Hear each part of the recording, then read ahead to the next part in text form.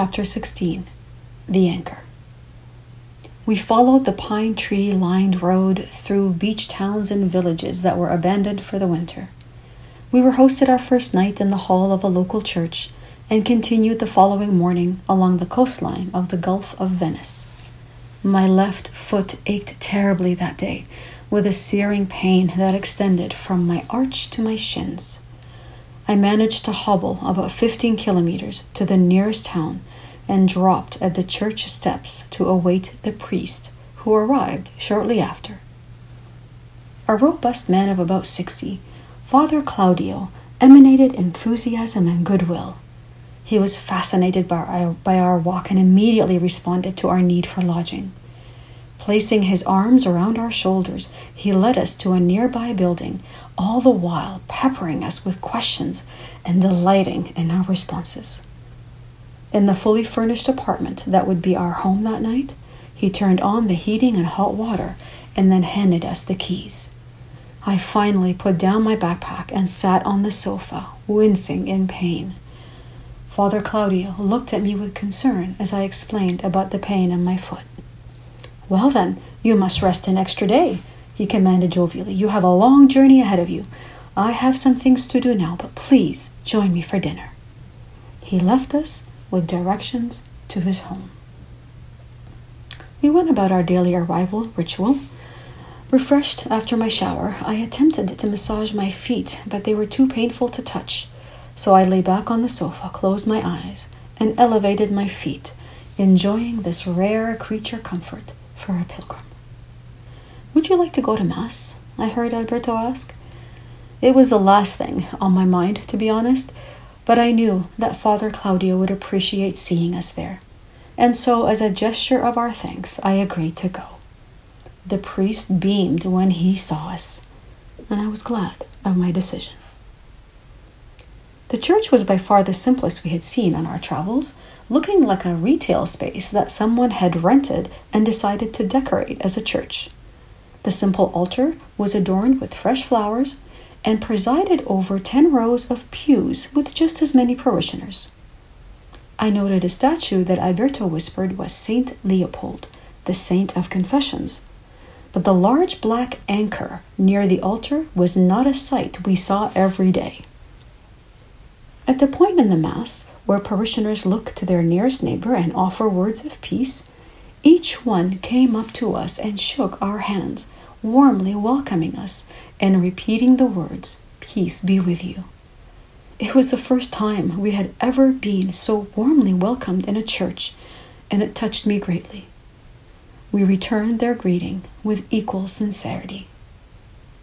Mass ended and parishioners began filing out, again shaking our hands. We said our goodbyes to Father Claudio, agreeing to meet at his home in 30 minutes. I used that time to call a journalist named Anna, who had stopped us on our way into town that morning. Unable to grant her an interview at that moment, we had exchanged phone numbers and now made plans to meet the following day. Our host received us into his home with the same warmth and hospitality we had come to expect from him.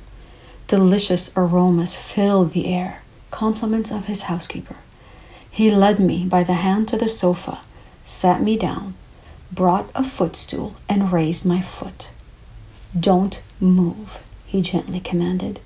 I'm feeling better, really," I stammered, surprised by the gesture. "No," he said, replying and heading to the kitchen.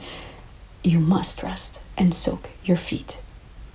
My eyes begged Alberto's to stop this priest, but he smiled in amusement, folded his arms across his chest, and shook his head. Father Claudio reappeared, balancing a pail filled with salt water.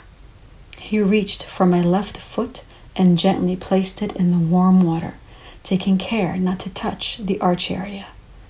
He pulled out some ointment and reached for my right foot. Ignoring my protests that I was fine, he began to massage my foot. It felt undeniably fantastic, but I couldn't enjoy it because it was being given by a priest, a man old enough to be my father. he placed my right foot into the water and repeated the massage with my left foot, then replaced it in the water, again commanding me not to move. Like Jesus washing the feet of his disciples, Alberto teased. I shot him a help me glance, and he merely shook his head. The not-to-be-deterred priest lifted my feet and tenderly dried them. His assistant entered with a pair of woolly slippers, explaining that this extra pair of hers was now mine, similarly ignoring my pleas that I have sandals. Father Claudio slid the slippers on my feet, helped me stand up, and then held my elbow all the way to my seat at the dinner table. My own parents could not have treated me with more love. His attention left me speechless, and I was one who was never at a loss for words. Our meal was copious and delicious, the conversation lively and engaging. Father Claudio said he was thinking of walking the Camino, and eagerly lapped up the stories of our experiences. Time passed too quickly, and when we finally said our good nights, it was with the twinge of sadness one feels at having to leave good friends. Back in our room, Alberto said to me, I'm thinking of taking communion tomorrow. I asked him why, when he didn't believe in the rituals of the church. For me, it's more of a symbolic act, a way of acknowledging God's presence in my life and giving thanks for that. The only problem is that I have to confess that I don't believe in sin, because sin for me reinforces a God of fear, one that condemns those who don't follow his rules, and that's not the God of my experience. My only reference to Alberto's dilemma was my own Greek Orthodox church. When praying Our Father, instead of asking to be forgiven for our sins, in Arabic we ask to be forgiven for our mistakes. This interpretation always seemed to me more loving, recognition that we are human and bound to make mistakes. I was astonished that I could even recall this prayer, a surprise remnant from my childhood in Lebanon. I agreed with Alberto, and Alberto immediately agreed with my observation about the prayer. God knows that we're doing the best that we can in every moment, he said. God knows our limited understanding.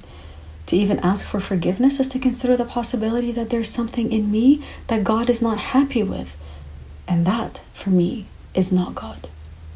We don't have God's wisdom or awareness, so of course we're going to make mistakes. If God wanted us perfect, he would have made us perfect. So how can God be angry at his own creation? Our conversation continued into the night, but did not resolve whether or not Alberto would finally take communion or if I would join him. The following morning, we met the journalists. "I'm so happy you called," Anna exclaimed, kissing us on each cheek. Everything about her was captivating. Her puppy brown eyes, her wide smile, her attentive, gentle presence. I had to remind myself that she was a journalist. Accompanying her was Claudia, another journalist. She too was friendly, but I felt her penetrating gaze, searching, assessing. Instinctively, I put on my marketing face, professional and polite, and we made our way to a nearby cafe. The interview began with the usual questions about the physical aspects of our journey, but then their questions turned to our lives before this walk and what inspired us to do it. This was my first opportunity after my big fight with Alberto to show him that I trusted him and that he could speak his truth without my trying to manipulate or control the conversation. It was difficult at first, hearing him speak so openly, imagining the number of times the word God would be mentioned in the article. But then I saw how Anna and Claudia responded. They leaned into him, absorbing his words, their gazes filled with understanding. They put down their pens, and the conversation that we shared that afternoon was one among friends. Anna revealed that she had miraculously survived a terrible motorcycle accident that had left her driver friend dead. I believe I am here because my life has a deeper purpose that I am determined to fulfill, she confided. Guardian angels exist, and it is because of them that I am speaking with you today.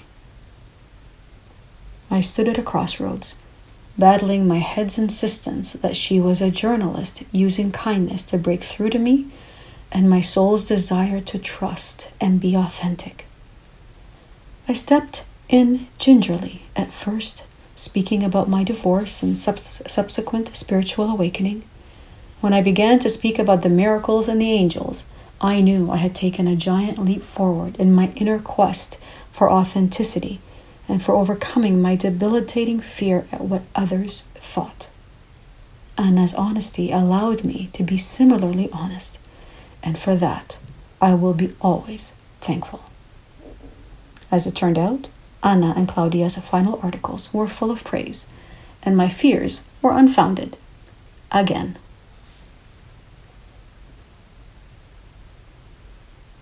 Alberto and I stood at the back of the packed church, watching Father Claudio's passionate sermon.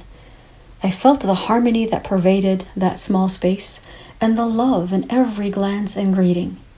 They were like a big, loving family, and we were a welcome part of it. At that moment, I considered taking communion. We had just symbolically crossed over to this new shore, this land of new possibilities and beginnings, and communion seemed the perfect ritual to complete this crossing. Father Claudio was such a loving priest, and I couldn't think of a better person to do this with. I whispered this desire to Alberto, who agreed to join me. We again left with the parishioners' well wishes and accompanied Father Claudio to his home, where another table overflowing with food and wine greeted us. "I am so happy that you stopped here," he effused. "Please stay another day. I would love for you to speak with the people of this community." His offer was tempting, but we couldn't accept. My feet were better, and as pilgrims, we needed to continue on our journey. Father Claudio was disappointed, but he understood. "Thank you so much for embracing us so completely," Alberto said. "You have welcomed us into your community, into your home. You've treated us like one of your own children and opened your heart to us. We feel so very comfortable with you and wonder if you could give us communion before we leave tomorrow morning." "It would be my honor," he replied emotionally. "The only thing is," Alberto continued cautiously, "I haven't confessed or taken communion in years. My ideas and beliefs are also further away from the traditional beliefs of the Catholic Church. Still, I feel the desire to go back to this symbolic ritual, something that, for me, was in its time an important and influential part of my life." Father Claudio nodded in agreement and approval, his eyes moist. "I also know I must confess before taking communion," Alberto continued. "Although I have my own views on that, I would still like to confess with you." Of course," replied the priest earnestly. "We can go to the church tomorrow where I can hear both your confessions and then offer communion. I can't think of a more appropriate way to send you off." When I thought of taking communion, I had not considered having to confess. I had never confessed before and, like Alberto, did not believe in sin. I quietly debated whether I still wanted to take communion. "I'm not sure if you know, Father Claudio," Alberto continued, "but Moni was baptized in the Greek Orthodox Church. That's not a problem, is it?" All color dissipated from the priest's face. The ever-present smile disappeared, replaced with genuine shock. "She's not Catholic?" he sputtered incredulously. "She's Orthodox? Well, to be honest, Father Claudio," I started slowly, delicately trying to phrase my truth in words that wouldn't hurt or offend. "I am not a practicing Orthodox or Christian. I have not attended church in many years. I respect all religions and believe that they are merely different paths leading to the same God. Like Alberto, I felt the desire to take communion as a symbolic act of acknowledging and accepting God's presence in my life, which to me is love. Yes, of course, he replied. Don't misunderstand me. I have nothing against the Orthodox. They are our Christian brothers. But we do have different sacraments. I don't know if you confess in your church or if and how you take communion. I really don't know. I don't think it's a good idea. But if there's only one God, what does it matter what church I belong to? I replied, the edge in my voice masking the unexpected hurt that his rejection had caused. It's not about God, he replied gently. It's about rituals. The Catholic Church has certain requirements, as I'm sure your church does. I'm certain the bishop would never consent to this. These rules should bring people closer to God, not further away from him, I responded, feeling my face flush with indignation and the one too many glasses of wine that now loosened my tongue.